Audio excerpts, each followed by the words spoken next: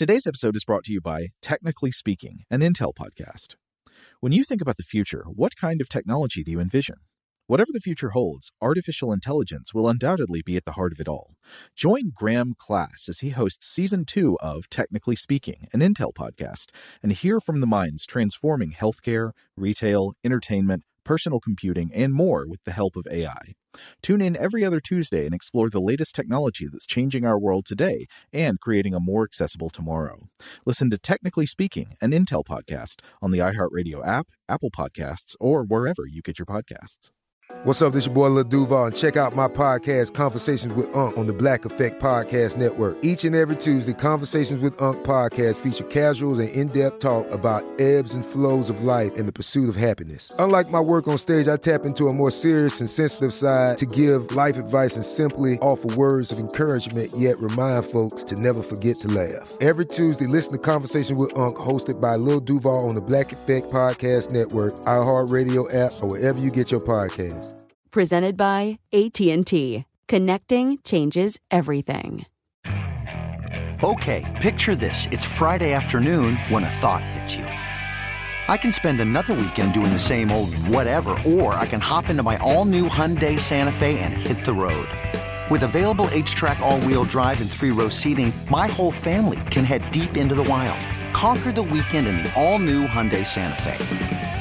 Visit HyundaiUSA.com or call 562-314-4603 for more details. Hyundai, there's joy in every journey.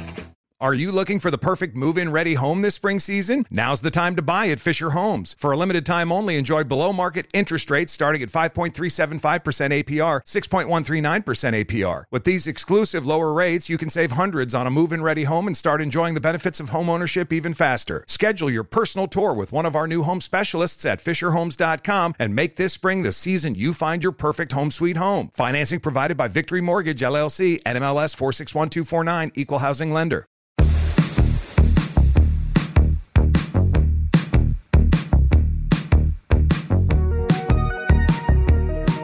Hey, welcome to Invention. My name is Robert Lamb. And I'm Joe McCormick, and this is going to be part 2 of our first foray into the exploration of the wheel, the ultimate technology, the one everybody goes to when they're asked to think of an invention, the thing that they tell you, let's not reinvent, when in fact people reinvent it all the time, and thank God they do. The very technology that Anthony Zerbe was so down on in the Omega Man. Talking about, why did he hate the wheel? I thought they rode on cars and stuff. Well, the wheel was for them. Okay, if you haven't seen the Omega Man, based on Matheson's excellent I Am Legend, it is kind of a sad reworking of it. Yeah, it's a corny Charlton Heston led, just redundant. The sentence you just said. 1970s post-apocalyptic film in which Charlton Heston is seemingly the last human, and then you have these pale vampires that are ruling the night.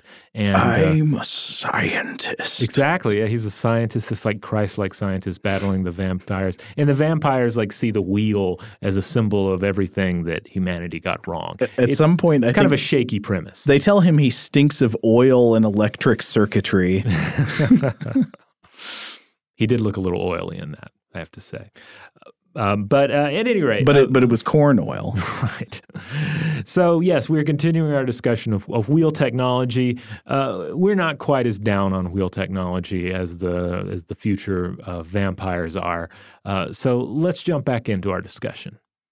So how does the wheel and the wheeled cart change things? How do these technologies change the world? Well, one thing I would say is that the legacy and impact of wheeled transportation has been much more profound in, say, the last 4 or 5 centuries than it was for the, most of the time wheeled vehicles have existed, their impact was less profound. Basically, they made it easier to move some stuff around in places where you could use them. Right. And then ultimately that is one of the main advancements here, is that it was for the transportation of goods and people to a certain extent as well. You can also make, of course, the argument for the use of chariots in a military scenario, or the moving around, say, large-scale siege equipment, etc. Though after the age of chariots, wheels basically sort of fell out of use in a military context and were replaced largely by heavy cavalry. Yeah, by sheer horsemanship. Yeah. Now, another important impact of the wheel is just the stimulation of carpentry and road technologies, like because that's something to keep in mind too. To have like a really functional, useful cart, you've got to have a certain level of carpentry in play for that thing to even exist. And then you're going to need to up your game with roads so that you can get it all the places you need to get it, so that it can actually transport goods and people or, equipment from one place to the other. Yeah, Bullitt writes about this a lot. So he's got a section of his book where he talks about the fact that the wheel shaped the modern world and that these influences were highly contingent, not just on the wheel existing, but on the different types of wheels we're talking about. Like he explores how fixed wheel sets, like the early steam engine locomotive wheels, and then axles with independently rotating wheels, like we saw on the more versatile carriages in modern cars, had very different impacts on the world. And he mentions road design. And so think about how we were talking about roads in the last episode. When the first carriage roads came about, they were usually based on old roads that had been used for centuries by foot and, animal transport. Right. Whereas the first railroads had to be of a completely different design. They had to be built anew into the landscape for obvious reasons. Example, early trains with fixed wheel sets couldn't handle sharp turns or steep grades down a hill, and this meant that the landscape had to be altered to accommodate them to allow a train to pass through. And they also required the intervention of government authorities to help manage things like right-of-way and scheduling of use. And this was not originally the case for carriage roads, which, eventually became automobile roads. But funny enough, a lot of aspects of the design of railroads were then later recreated when interstate highway systems and their worldwide equivalents like the Autobahn were born. Yeah, just the idea that, we're gonna build a road from point A to point B. There's a hill in the way. We're not going to go around it. We're not going to go over it. We're going to go right through it. And if that means building a tunnel, we're going to do it, or we're just going to cut a massive, slice out of that hill. Yeah. And we see this all over certainly with our trains, but also with our interstates. Yeah, but also avoiding stops, avoiding sharp turns, doing all that kind of stuff you would see in railroad design, but now it's to get lots of cars through all at once.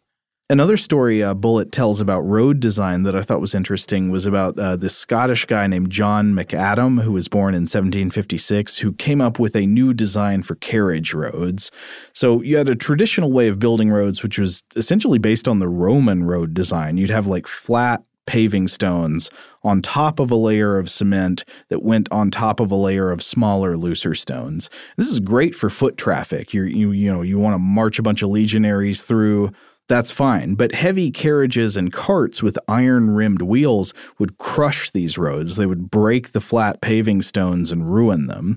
And at one point, even the Roman Emperor Theodosius set weight limits on wheeled carts. This was in 438 CE to prevent damage to the road systems. But by the 16th century, when carriages were becoming really popular in Europe, it was clear that an inverted design worked better. So you'd have larger stones or blocks on the bottom, and then you'd cover it with smaller stones, like you could use stream-bed gravel that could better survive the assault of wheeled carriages.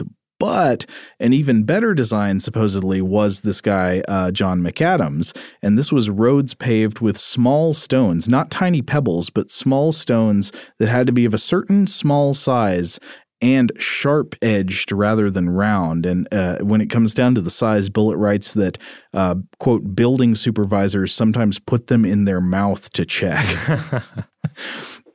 But the sharp edges of the stones actually mattered because that meant that when traffic went over them, it would pound the stones into each other and sort of compact them rather than pushing them out to the sides of the road, as often happened with smoother stones.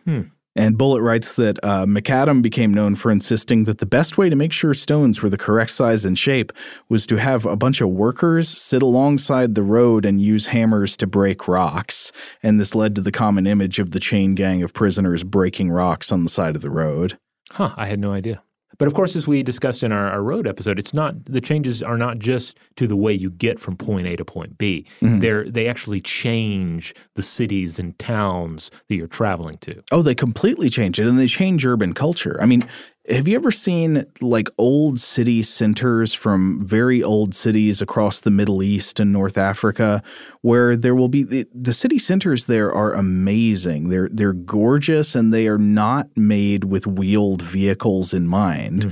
And it's great because so they've got like staircases in the middle of the city roads, and they can be very narrow sometimes. Bullitt writes that even some city roads in city centers have ladders in them. And this is fine. You can deal with this on foot, but they're just not made for cars. And so the carriage revolution of the 16th century led to city designs with straighter roads, wider roads that were better paved, and with sort of regimes to keep obstacles out of the middle of the road. And this had a really profound effect on culture. Like, do you ever think about the irony of what it means to be streetwise or life on the streets? Like, I think what we use that to mean is being out in public, mingling with people and strangers, right? Yeah.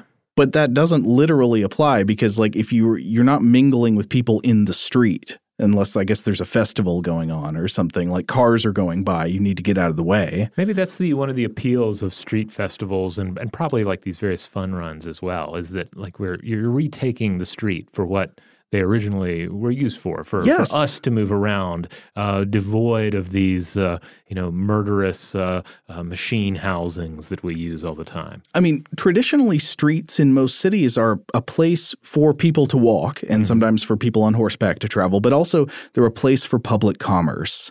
They're for the public square to take place in. So you'd have people in the streets mingling, talking, having public events, buying and selling things. And this changed somewhat with the carriage, and then it changed a huge amount with the motorized car. With the car, And I think you can see an inverse relationship between the amount of wheeled vehicle traffic on a road and the amount of public commerce, economic and social, that takes place there. Bullitt writes that without wheeled vehicles, quote, a street or lane can bring neighbors together instead of keeping them apart. That's kind of sad. I get kind of sad because when I see like kids in a neighborhood playing in the street, my instinct is they should get out of the street. That's dangerous. When what I really should be thinking is like, we shouldn't be driving here. Yeah. I mean, it's a sad fact of certainly American history, where you see, for instance, railroads and other certainly railroads, but also major streets used as a divide between racial populations. Yeah, and Bullitt writes about that, how railroads and highways very often did become like dividing lines along class lines, or along racial segregation, all kinds of cruel segregation that took place in the creation of modern cities. So while I don't really love what like cars have done to our cities, on the other hand, there are some really interesting ways that, I don't know if you'd say this is for the better or for the worse. It's certainly just in at least a neutral way, our way of thinking about the world has been largely changed by wheeled vehicles. And one of those is the arrival of standardized time. Oh, yes. Yeah, like without wheeled vehicles, we probably would not have standardized time because before trains, different villages and towns would, the main clock in the village might read a different time. People would keep a different general local time. It would probably be close to the same as other villages nearby, but wouldn't necessarily be exactly the same. And on railroads, arrivals and departures have to be timed very carefully, and in some cases, mistakes in scheduling could even lead to like collisions of trains. So everybody had to be on the same time, even at distant points along the track. So railroads have been crucial in the development of the idea of standardized time across distance. I sometimes wonder, without standardized time, were things better or worse? Like, I'm sure people spent just a lot more time waiting around for things to happen or waiting around to meet somebody or something. Well, this is actually something I think we could come back to in a future episode, where we deal with standardized time and timekeeping and discussing, as we always do, what was it like before this innovation? What was it like in a world without rigorous timekeeping? And I think there's an argument to be made that you still can go to places where you experience something more like our traditional unaltered experience of time. Oh, yeah? Yeah, I mean, sometimes it's as simple as going on a vacation or going. Oh, yeah. There are also, there's an argument to be made that maybe certain cultures put less of an emphasis on rigorous timekeeping, and other cultures put too much emphasis on rigorous timekeeping. Yeah, like maybe rigorous timekeeping might be, it might help the efficiency of your economy or something, but it might not be as psychologically healthy. Yeah, I mean, ultimately it is an exercise in how the rate at which time is leaking out of your hands, right? And how useful is that across the board? Now that we're talking so much about time, I also can't help but notice that I think of time as a wheel, because the clock face is circular and the hands go around. It recurs again and again every day the same way a wheel spins. A wheel is sort of like an indispensable physical metaphor of tons of things that happen every single day. Yeah, it's just an irresistible model upon which to interpret the human condition. And again, like the unseen movements of cosmos and divinity and nature. The wheel is a symbol of cycle, of eternal return, arguably a means of understanding the very way that that early people understood the very shape of their lives, the pan-Indian cyclical nature of time in which everything comes back around to the same place, a view carried on in Buddhism and Jainism. Of particular note is the Wheel of Samsara, which charts the movement of the soul through various incarnations and phases of life. And it's part of the ongoing effort to break free from the wheel and to achieve liberation. We also see this in the largely medieval idea of the Wheel of Fortune, the Rota Fortuna. And this carries over into the occult as well. That the forces of fate are bringing us high and bringing us low again, and that there is a circular nature to how this works. That seems to lead even to like the idea of a cycle of myth that functions as a wheel. And then there are, of course, a whole host of other symbols used in various cultures around the world. They may not be a wheel per se or a circle per se, but there is some sort of, like a spiral design to it. There's some sort of implied motion. Mm-hmm. And then, of course, we already talked about the breaking wheel a little bit, just to drive home the idea that no matter what the invention is, no matter what new spin we take on the technology, somebody is going to figure out a way to use it as an instrument of torture and death. That just comes with the territory. Now, let's not end on that sour note. We should think about – so we've talked about four-wheeled carts and some of the challenges they face. We've talked about trains, cars. We've talked about two-wheeled carts. We've talked about the one-wheeled wheelbarrow. But if you really want to get down to like the true form of the one-wheeled vehicle, I think we should take one final look at something called the monowheel. Oh, I love these. I would love to ride in a monowheel. I don't know if I would actually, because it seems like it could easily end in a tangled metal death.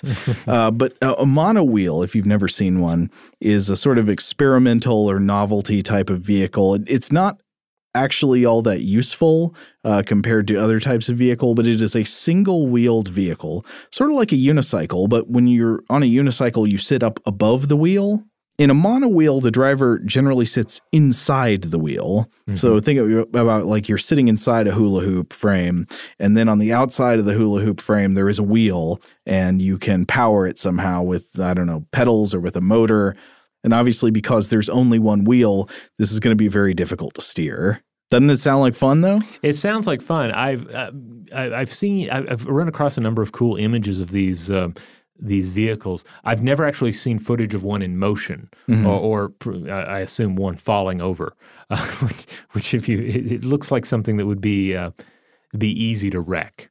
Yeah, I mean, I guess one way around that is like you could make the center of it more of like a spherical cage, mm-hmm. and then just have a single wheel that rolls on the outside. I think I've seen some designs like that. I'm surprised I can't think of any science fiction treatments of this offhand. I'm sure they're out there, like some sort of a futuristic vehicle that is essentially a mono wheel, because it lends itself well to that kind of vision, I feel. I know I've seen it in some sci-fi movie, and I can't remember what it is. I think maybe one of the Men in Black movies has one. Okay, because it feels very Tron, but I'm pretty sure they're not in Tron.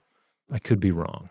Somebody's working on the next Tron sequel. Replace the light cycles with light monowheels. Yes, please. And if you're not working on the next Tron sequel, please work on the next Tron sequel. I would love to see another one. Okay, we're going to take a quick break. We'll be right back with more on wheels.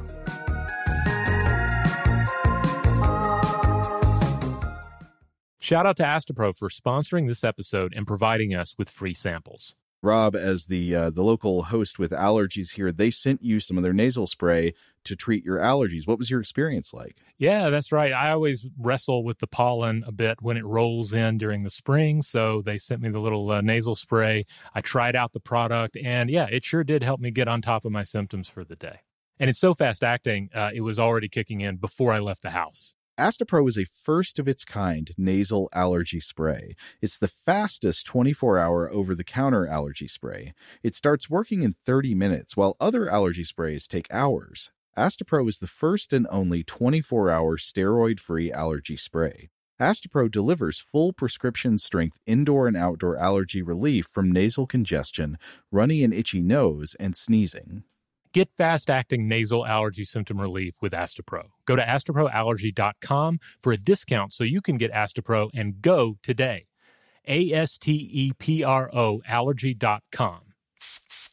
Astepro and go. Use as directed for relief of nasal congestion, runny nose, sneezing, and itchy nose due to allergies. Today's episode is brought to you by eBay. eBay Motors is here for the ride. Remember when you first saw the potential? And then, through some elbow grease, fresh installs, and a whole lot of love, you transformed 100,000 miles and a body full of rust into a drive that's all your own. Look to your left. Look to your right. It's official. No one's got a ride like this. There's nothing else that sounds like, feels like, or looks like the set of wheels in your garage. With over 122 million parts, you can make sure your number one ride or die stays running smoothly, so there's no limit to how far you can take it. Brake kits, turbochargers, engines, exhaust kits, roof racks, LED headlights, bumpers, whatever your baby needs, eBay Motors has it. And with eBay Guaranteed Fit, it's guaranteed to fit your ride the first time, every time, or your money back. Plus, at these prices, well, you're burning rubber, not cash. Keep your ride or die alive at ebaymotors.com. Eligible items only. Exclusions apply. Today's episode is brought to you by Technically Speaking, an Intel podcast. When you think about the future, what kind of technology do you envision? Whatever the future holds, artificial intelligence will undoubtedly be at the heart of it all. Join Graham Class as he hosts Season 2 of Technically Speaking, an Intel podcast from Ruby Studio in partnership with Intel. Explore the future of technology that's rapidly evolving our world today with the help of AI. There's still so much work and research needed to fully understand the power and potential of AI, and Intel is at the forefront of implementing AI in revolutionary technology that's changing the world we live in for the better. In each episode, Graham interviews the minds transforming medicine and healthcare, retail, entertainment, personal computing, and more while pioneering new uses for AI in these spaces. Tune in every other Tuesday and explore the latest technology that's changing our world today and creating a more accessible tomorrow. Listen to Technically Speaking, an Intel podcast on the iHeartRadio app, Apple Podcasts, or wherever you get your podcasts. Are you looking for the perfect move-in ready home this spring season? Now's the time to buy at Fisher Homes. For a limited time only, enjoy below-market interest rates starting at 5.375% APR, 6.139% APR. With these exclusive lower rates, you can save hundreds on a move-in ready home and start enjoying the benefits of homeownership even faster. Schedule your personal tour with one of our new home specialists at FisherHomes.com and make this spring the season you find your perfect home sweet home. Financing provided by Victory Mortgage, LLC, NMLS 461249, Equal Housing Lender. And we're back. Now, it's also worth noting in all of this that early notions of celestial mechanics, the movement of planets and the spheres, some of the models that were employed, say, in Greek antiquity, certainly benefited from an understanding of the wheel. The wheel as a metaphor, as well, along with geometric circles and spheres. Like, knowledge of these things helped the minds of the day try and figure out what was going on in the observable universe. Yeah, the one thing that's interesting is that the orbits of the planets began to resemble true wheels more once we had an accurate understanding of like the heliocentric model of the solar system, because when you had the geocentric model of the solar system, the planets didn't just go in a straight circle around the Earth. They had to regress and stuff. So you'd see them go across the sky and then go backwards. Yeah, and as you move towards the heliocentric model, then you begin to see these things that are, to your point, more like wheels. It's almost as if while we were becoming better at using physical wheels within civilization, more of our metaphorical models or physical models of the universe came to incorporate wheels, the orbit of the planets, while slightly elliptical. They're not perfect circles. They're pretty close to circular. Then the models that weren't perfectly accurate, but like the orbit of electrons around the atomic nucleus and all that. Yeah, exactly. And, another area we see wheels utilized to really, I think, spectacular effect are in various wheel-based creatures, beings, and artifacts from religion. We may have touched on one or two other examples already, but I don't think we even mentioned the Old Testament examples of, say, the vision from Ezekiel. Oh, yeah, where he saw the wheels and the fiery wheel, the thing that got like Eric von Daniken all excited. Yeah. All the ancient aliens people say, look, this story in Ezekiel, he talks about wheels in the sky. It's got to be flying saucers, right? Yeah, and the cherubims lifted up their wings and mounted up from the earth in my sight, and when they went out, the wheels also were beside them. Now, I want to be clear, we're not advocating the ancient aliens theory here. No, but because for one thing, I don't think you have to, because as we've pointed out, like the wheel was already established as this thing in the human mind, and it's one of these forms you might turn to when conceptualizing, visions from heaven or the will of the gods, etc. Yeah, it's one of those Platonic forms almost. You would expect to see it turn up in visions. In fact, you could expect to see maybe wheels show up as alien transport in hallucinations for the same reason in the 20th century. Exactly. And well, they did. Now, another creature that I just mentioned mostly in passing here is the demon Beur. Described in Johann Weyer's 1563 Grimoire, Pseudo-Monarchia Demonum. Sounds like a good read. Well, yeah, if you're into summoning various demons, it's certainly a good text to pick up.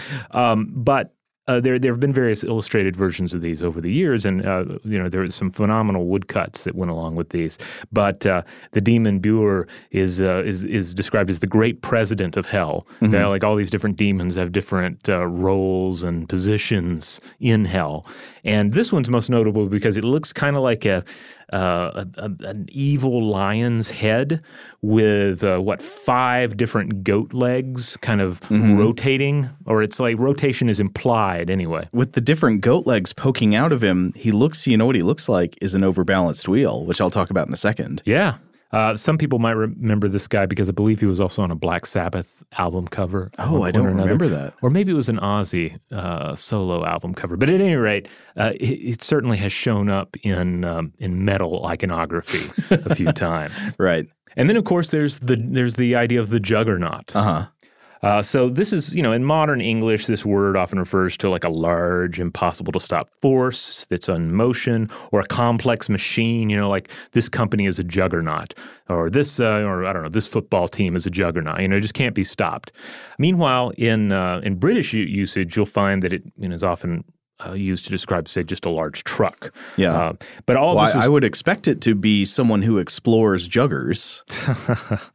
Well, it actually doesn't have any connection to those word roots, because it derives from 17th century British observations of the wheeled altar cart processions at the Jagannatha temple in India. See, that's where we get it, juggernaut, Jagannatha. And this is basically just a situation where you'd have carts, really ornate carts with big wheels, and they would carry statues of the Hindu deity Jagannatha, along with a couple of other key figures.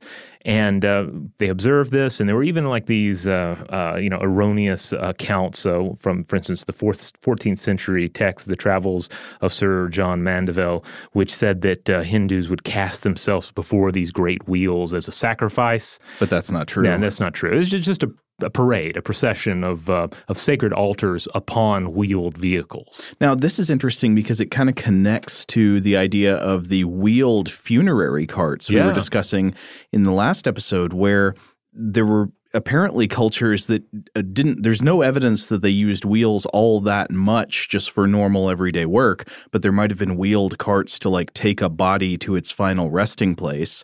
It seems a similar kind of ceremonial or religious significance for the use of the wheel. I wonder if there's something, I haven't seen this mentioned in any of the texts that we've been looking at, but I wonder if we're missing something very basic about the sacred nature of a wheeled cart, just by virtue of it being everywhere and having been everywhere in human history for so long. But like, if you were building a wheeled cart and say you're the first to do it, imagine yourself being the first to create this. What have you done? You've created an artificial scenario in which a horizontal space is no longer set in time and space. It can be moved, which, this sounds like an outrageous overstatement of the obvious, but but if you think about it for a second, you really think and you try and put it in a context where this is not just an everyday occurrence, but an anomaly, like something that an amazing invention. Like think of the metaphorical power of that, the religious power of that, the idea that like that which cannot walk, be it a statue of a deity or the body of the dead, the entity cannot move, but we can move the ground upon which it is reduced. That's really interesting. And there's another way to think about it, which is that because we talked about it in the last episode, there is no wheeled locomotion in nature, except you might talk about like the bacterial flagellum working kind of like a propeller. Right. But there is no animal with wheels, so you would never see this in nature. The closest thing you might see is like a dung beetle rolling a circular pill of dung around, but that's not a wheel with an axle. Right. So the wheel and axle moving a fixed substrate is literally in some ways like unnatural or otherworldly as a form of locomotion. And that might, I don't know, maybe I'm reaching here, but the place where you see the discs wheeling around the sky, the sun and the moon, I mean, it's easy to see how you could think of wheeled locomotion as this otherworldly thing. Yeah. I mean, certainly in terms of just like a horizontal space that is in motion, you can look to rafts. Certainly that would have predated the cart, but still, the wheels allow a raft to move across the ground with rather smoothly, depending on exactly what sort of wheel setup you're using. That is really interesting to think about. I think we should keep that in mind. All right, we're going to take a quick break, but we'll be right back.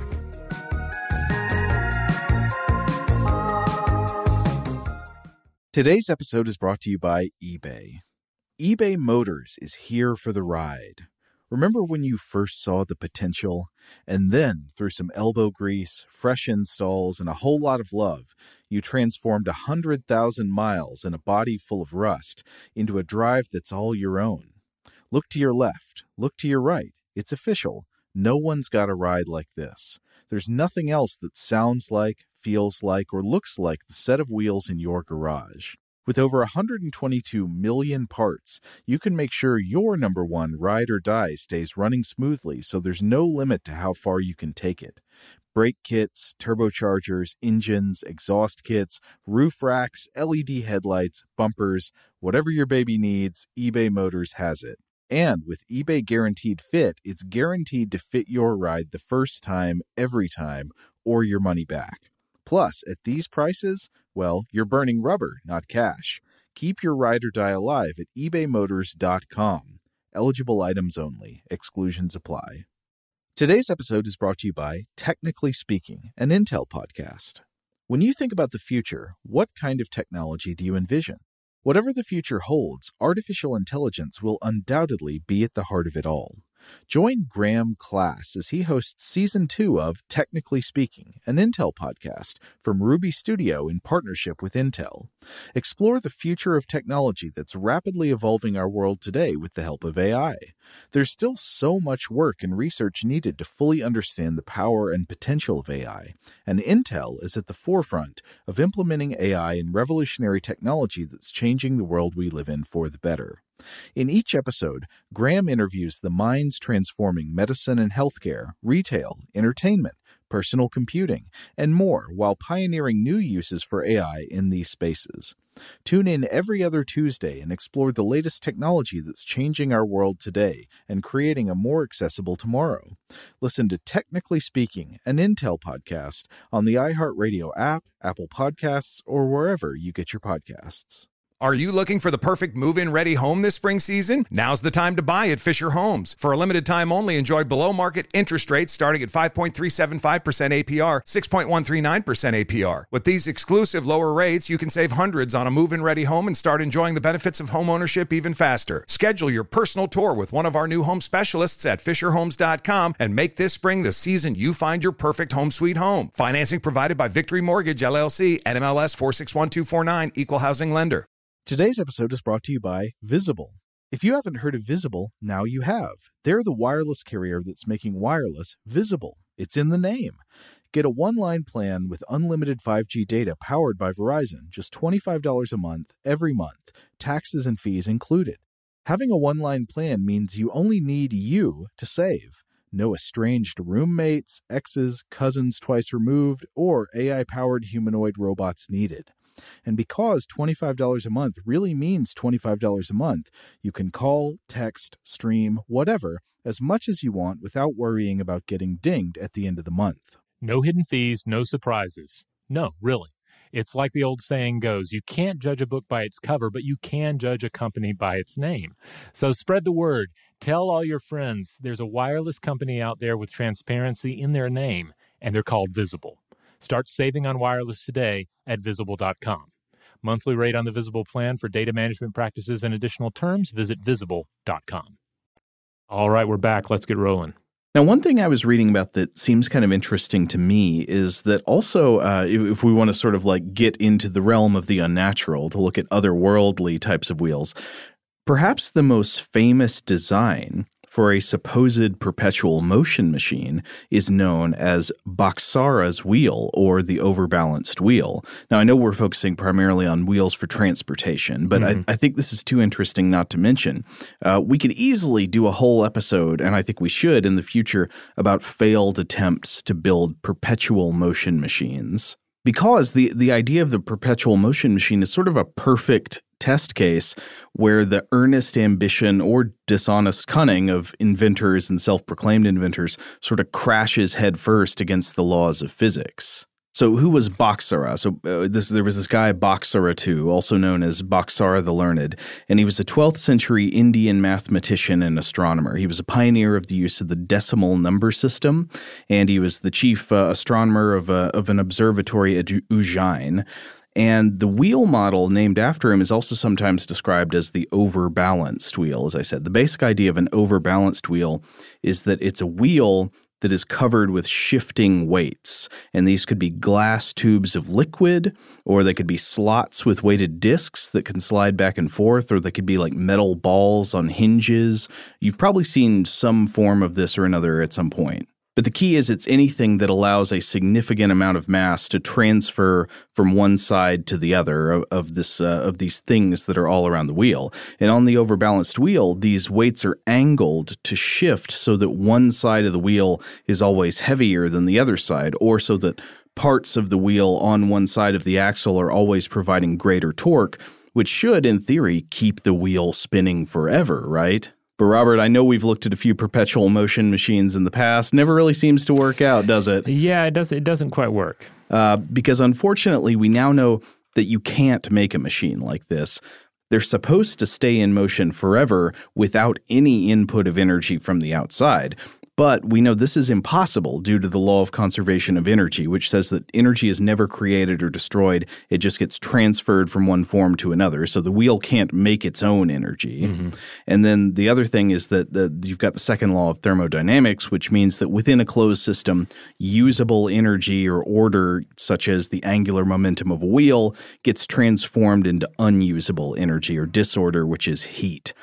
And no machine, no wheel, no nothing is perfectly efficient. There's always going to be some amount of usable energy, like angular momentum, that a spinning wheel just loses over time. In this case, the spinning wheel is going to lose its angular momentum to friction on the axle. You know, that turning around the axle, it's rubbing and it's heating up and it's changing that momentum into heat until finally the wheel just becomes balanced. No matter how hard you try to keep it, to design it so that it stays unbalanced forever, eventually it will balance out at its lowest point and just stop turning. And there's a reason patent offices generally don't grant patents for perpetual motion machines. Even if it looks really convincing, you know no matter what, there's a flaw in the design. Something is not actually working as intended. I should have looked this up before I came in, but I just wondered now. I wonder if there are like recreational engineering nerds out there who are constantly just trolling patent offices trying to get perpetual motion machines issued patents. Maybe they're even listening to this podcast, and they can write in and let us know. Yeah, if you have experience, let us know. Speaking of patents, I also came across an interesting story about wheel patents in a Smithsonian.com article by Megan Gambino, where she mentions this story that around the year 2001, the country of Australia, they tried to put in place this new system for patent applications. They're like, okay, well, we'll make it all streamlined. We'll make it easy on the user, right? So they'd allow inventors to draft their own patents without the advice of legal counsel. And so a patent lawyer named John Keogh wanted to argue that the new system for patent applications was flawed, and he did so by applying for and being granted a patent for, quote, a circular transportation facilitation device. He apparently was issued a patent for his invention, the wheel. Oh, well, I bet he probably didn't go get too far with that one, though, in terms of just like, trolling everybody and causing chaos and, going out and insisting that everyone pay him royalties on his wheel. No, I assume this probably just showed that something was wrong with the system. Well, let's talk a little bit about tires. What do you say? Robert, I am so ready to get tired. All right. Well, Scott Benjamin, the great Scott Benjamin, helps us with research for this show. Scott, of course, previously co-host of the long-running Car Stuff. Yeah. Which was, I think, finally just parked in the garage. A year or so ago? Yeah. It's on hiatus for the foreseeable future. But Scott's doing great stuff right now. Oh, yeah. Scott's busy with all sorts of grisly happenings. But he also has all this wonderful knowledge about automobiles and automobile history. So, of course, he brought some interesting tires to our attention. One of them that I was particularly amazed with is the idea of the Rollagon tire. Yeah, these were really interesting. Yeah, so what you have with a Rollagon tire is imagine a steamroller, and instead of like just a big like the rollers, imagine instead of it being this hard crushing material, this big steel wheel, imagine instead that it is this soft inflatable substance, like a partially deflated kickball. That's about what the Rollagon tire consisted of. The classic image of the Rollagon tire is an image of its inventor, William Hamilton Albee, being joyfully run over by his own invention and like giving a smile and a thumbs up while it's on top of him. Right. Now, its primary feature was not that it could run over its own inventor without killing him, but rather that with these low-pressure rollers, you could roll across soft or uneven terrain. Right.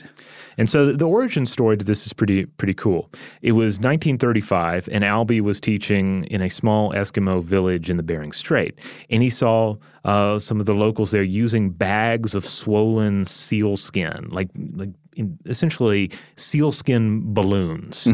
And they were using these to hoist a boat out of the water, a boat that was filled with about 4 tons of meat. And roll it up a hill, right? Yeah. Yeah, so essentially these were like wide tires that were sort of like low-pressure balloons made out of tough material.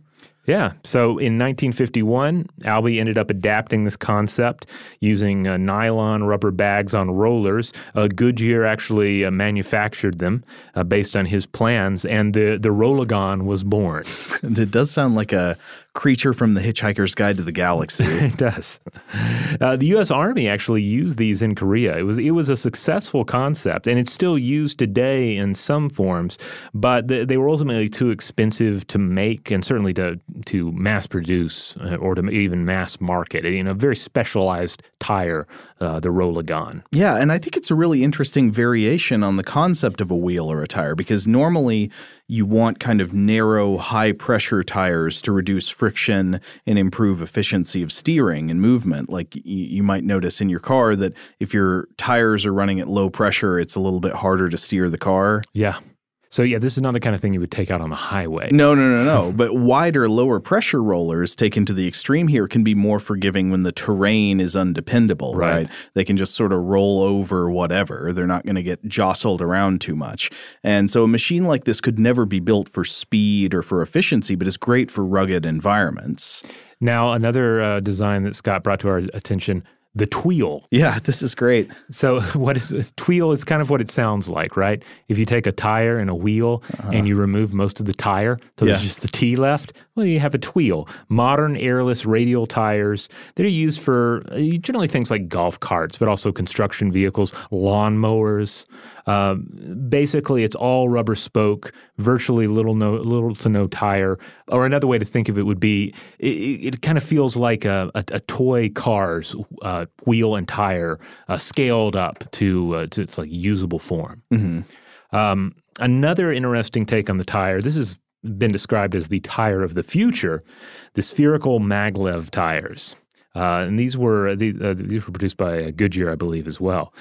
The idea is that you have a tire and you transform it essentially into a sphere, and then you use kind of something that's like a computer mouse ball insert socket. Mm-hmm. That's how you would line these up on the bottom of a vehicle. 4, just like you would have 4 tires.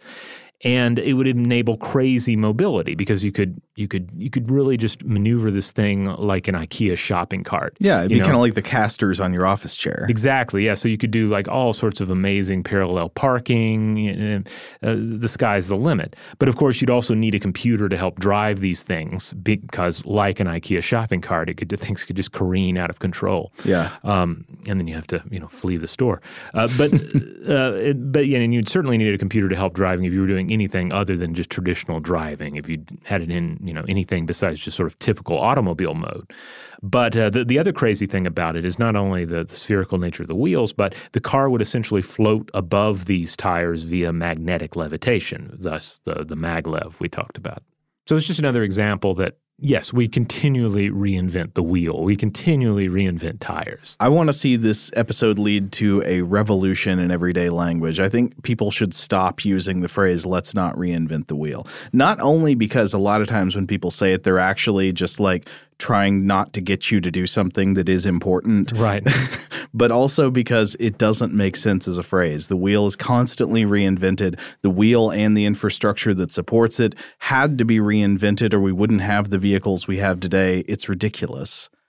Well, Robert, this has been really interesting, but obviously we've touched on so many things we're going to have to come back to in the future. I think tires are more fascinating than you might imagine. Yeah, this is one of these inventions that really, it's not just one invention, it's multiple inventions. It's a legacy of inventions. And then spiraling off from it are all these different divergent technologies and necessary, supporting technologies. So, I'm pretty sure we're not done with the wheel yet.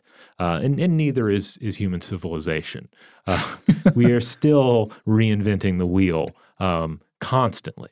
I predict that by 2050, all human civilizations will have transitioned to motorized pogo stick.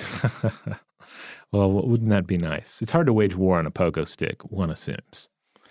All right. Hey, if you want to check out more episodes of Invention, head on over to inventionpod.com. That's the mothership for this show. That's where you find all its various episodes and links out to social media accounts. If you want to talk about this series with other listeners, be sure to explore the Facebook group, Stuff to Blow Your Mind discussion module. That's where listeners gather to discuss both episodes of Stuff to Blow Your Mind, which is our other show, and Invention. We've already had some delightful conversations on there, and we have merchandise now. By the way, if you're getting to where you really for Invention, yeah, I didn't know that. Yeah, there's merchandise. If you've gotten to the point where you're digging the show enough, and you really like that snazzy logo that we have for Invention, which I think is arguably a cooler looking logo than Stuff to Blow Your Mind, you can now get it on shirts and pillows and stickers and iPhone cases. You can get a notepad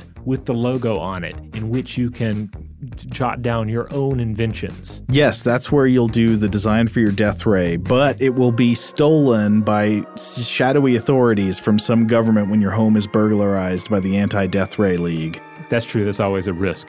As always, we ask that you rate and review the show wherever you have the ability to do so. That is the best way to support what we're doing here. And subscribe to Invention wherever you get your podcasts. Huge thanks, as always, to our excellent audio producer, Tari Harrison. If you would like to get in touch with us directly with feedback on this episode, with a suggestion for a future topic, or just to say hello, you can email us at contact@inventionpod.com.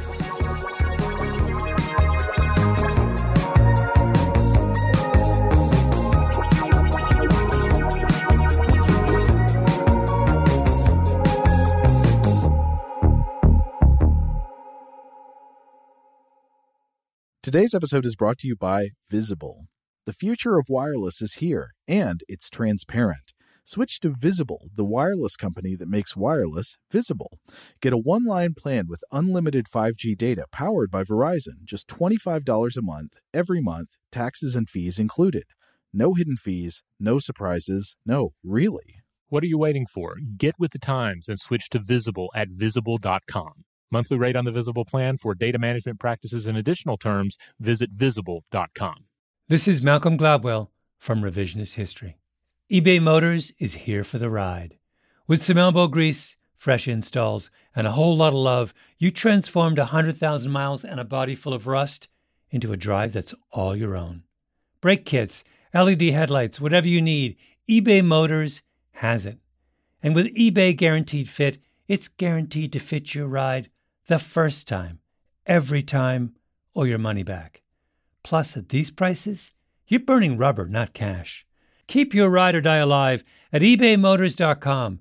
Eligible items only. Exclusions apply. Are you looking for the perfect move-in ready home this spring season? Now's the time to buy at Fisher Homes. For a limited time only, enjoy below-market interest rates starting at 5.375% APR, 6.139% APR. With these exclusive lower rates, you can save hundreds on a move-in ready home and start enjoying the benefits of home ownership even faster. Schedule your personal tour with one of our new home specialists at FisherHomes.com and make this spring the season you find your perfect home sweet home. Financing provided by Victory Mortgage, LLC, NMLS 461249, Equal Housing Lender. The wait is almost over. Get ready for the 2024 NFL season as the full schedule is announced. Every rivalry, every rematch, every rookie debut, every game revealed. The 2024 NFL schedule release, presented by Verizon, coming in May. Live on NFL Network, ESPN2, and streaming on NFL Plus. Terms and conditions apply to NFL Plus. Visit NFL.com/schedule release to learn more.